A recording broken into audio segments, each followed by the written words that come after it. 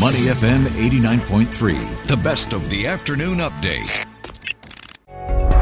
Money in the Market on Money FM 89.3.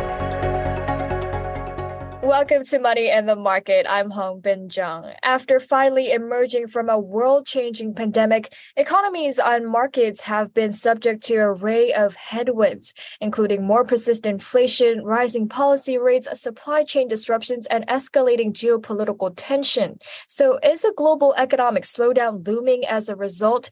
Joining us today to tell us more is Omar Slim, Managing Director and Portfolio Manager of Fixed Income at PineBridge Investments Singapore. Omar, welcome to the show. Good to be with you.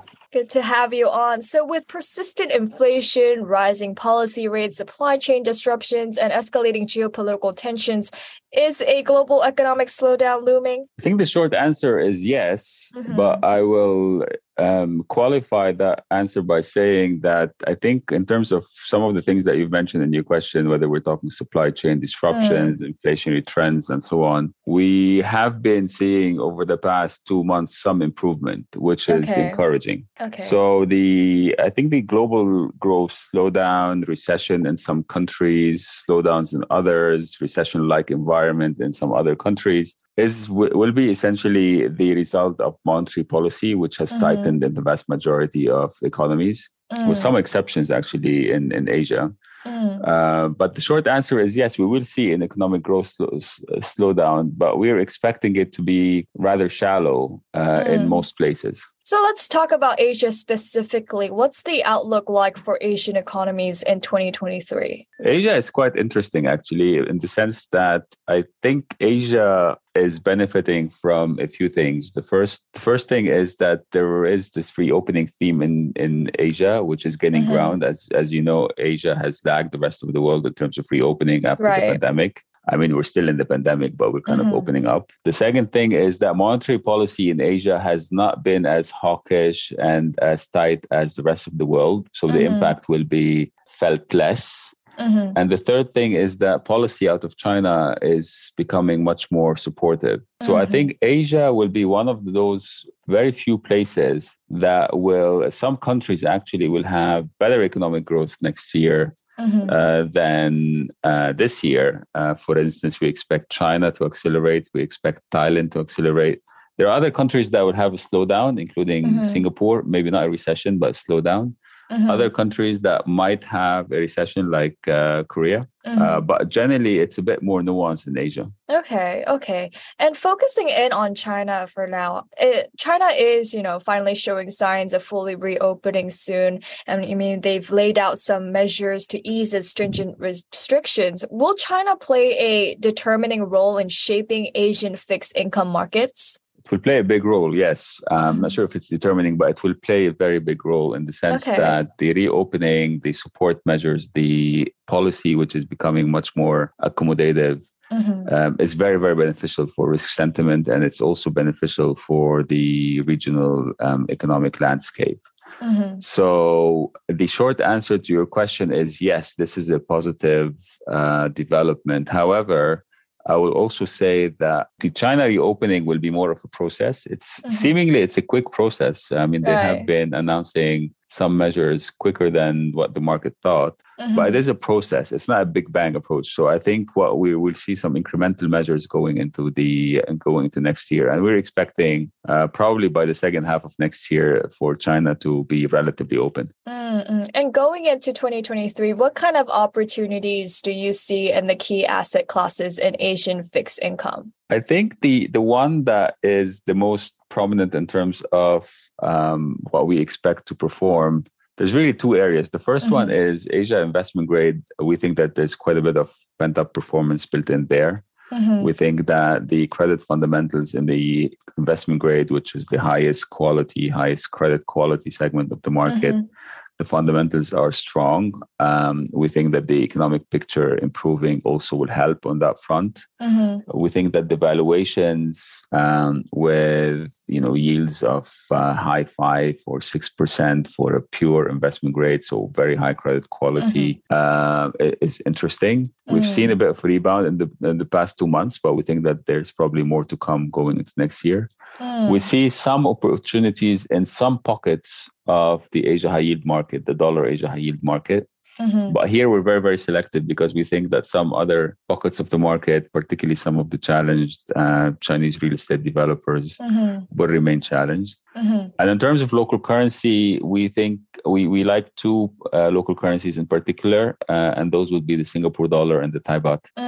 Okay. And speaking of the property sector in China, following the series of defaults in China's property sector, the sector's weighting in the Asia High Yield Index has shrunk significantly. And now that there are some measures by the Chinese government to help boost the property sector, what can we expect from the Asia High Yield market? Well, you're quite right.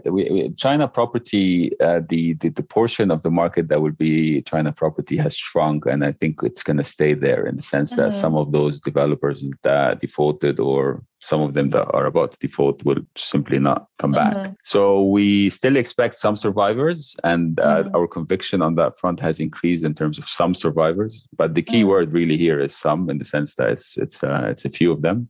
But there are other segments that we are looking at, for instance, the gaming segments in Macau, which might be interesting, given the reopening theme, and some of the industrials elsewhere, such as Indonesia and India, where fundamentals continue to be generally quite steady.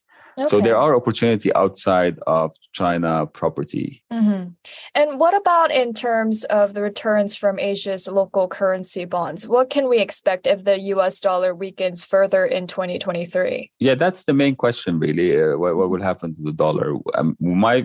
Our view is that the dollar strength has started to reverse. We think that the dollar will remain strong, but it will lose some of its sting. So we think that there are certain currencies that are ripe for performance. Again, for instance, to name a few, there's the Singapore dollar, which we think will continue to outperform regionally. We think the Thai baht is ripe for some performance, particularly if the reopening theme accelerates. But we're a bit more cautious in terms of the rates side. We think that the rates are we might see some pressure on the rates, or we expect it to be more of a carry story as opposed to a performance story. And I want to talk about, the top headline for today. The US Fed obviously opted for a smaller rate hike today, this morning at 3 a.m. with a 50 basis point hike. But Jerome Powell actually warned that there will be hikes for longer, right? So how would that impact the Asian fixed income markets? Right. Yeah, at 3 a.m. they were competing with the World Cup game, actually. But yes, in terms of the Fed, I think what the Fed continues to do is that they will continue to say that they are focused on inflation. And this is pretty clear from the onset, at least from the beginning of this year. And they will continue to have a relatively hawkish rhetoric till they see compelling evidence that inflation has been dented, which we actually are starting to see. But you will notice that the markets have not responded in any violent manner or any significant manner to what they said.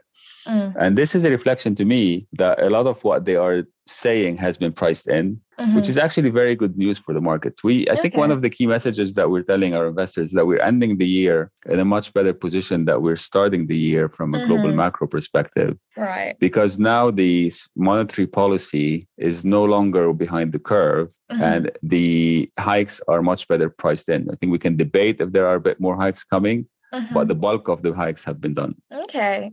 And just to wrap up our interview for today, what are some of the key themes that will be driving global markets in the year ahead? I think there's a few of them. Monetary policy, which obviously derives from inflation, will continue to be a key driver for sure. We think as well that what happens in China will be a major market driver, certainly for China, certainly for the region, but also globally.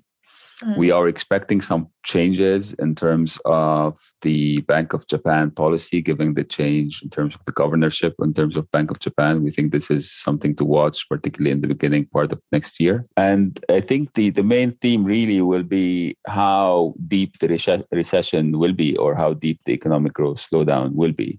And I think that's going to keep the market guessing. And with it, we will see some moves because of the mixed economic data that we're going to receive. But my view is that we will have generally a shallower recession than feared. Okay. Well, thank you so much, Omar, for joining us today. Thank you very much. We've been speaking with Omar Slim, Managing Director and Portfolio Manager of Fixed Income at PineBridge Investments Singapore. Stay with Money FM 89.3. To listen to more great interviews, download our podcasts at moneyfm893.sg or download our audio app. That's AWEDIO.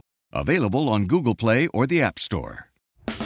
And that's a wrap for today's episode. But before I go, I've got something special to share with all of you. If you're into deep dives on thought-provoking topics and engaging conversations, do tune in to Chua Tian Tian's award-winning podcast, Under the Radar. It is a B2B segment focused on how a company assesses its business environment and how the firm finally performs financially. So please listen and follow our podcasts on the audio app. That's AWEDIO, Spotify, and Apple Podcasts. I'm Lin Li Fu, and you're listening to Money FM 89.3.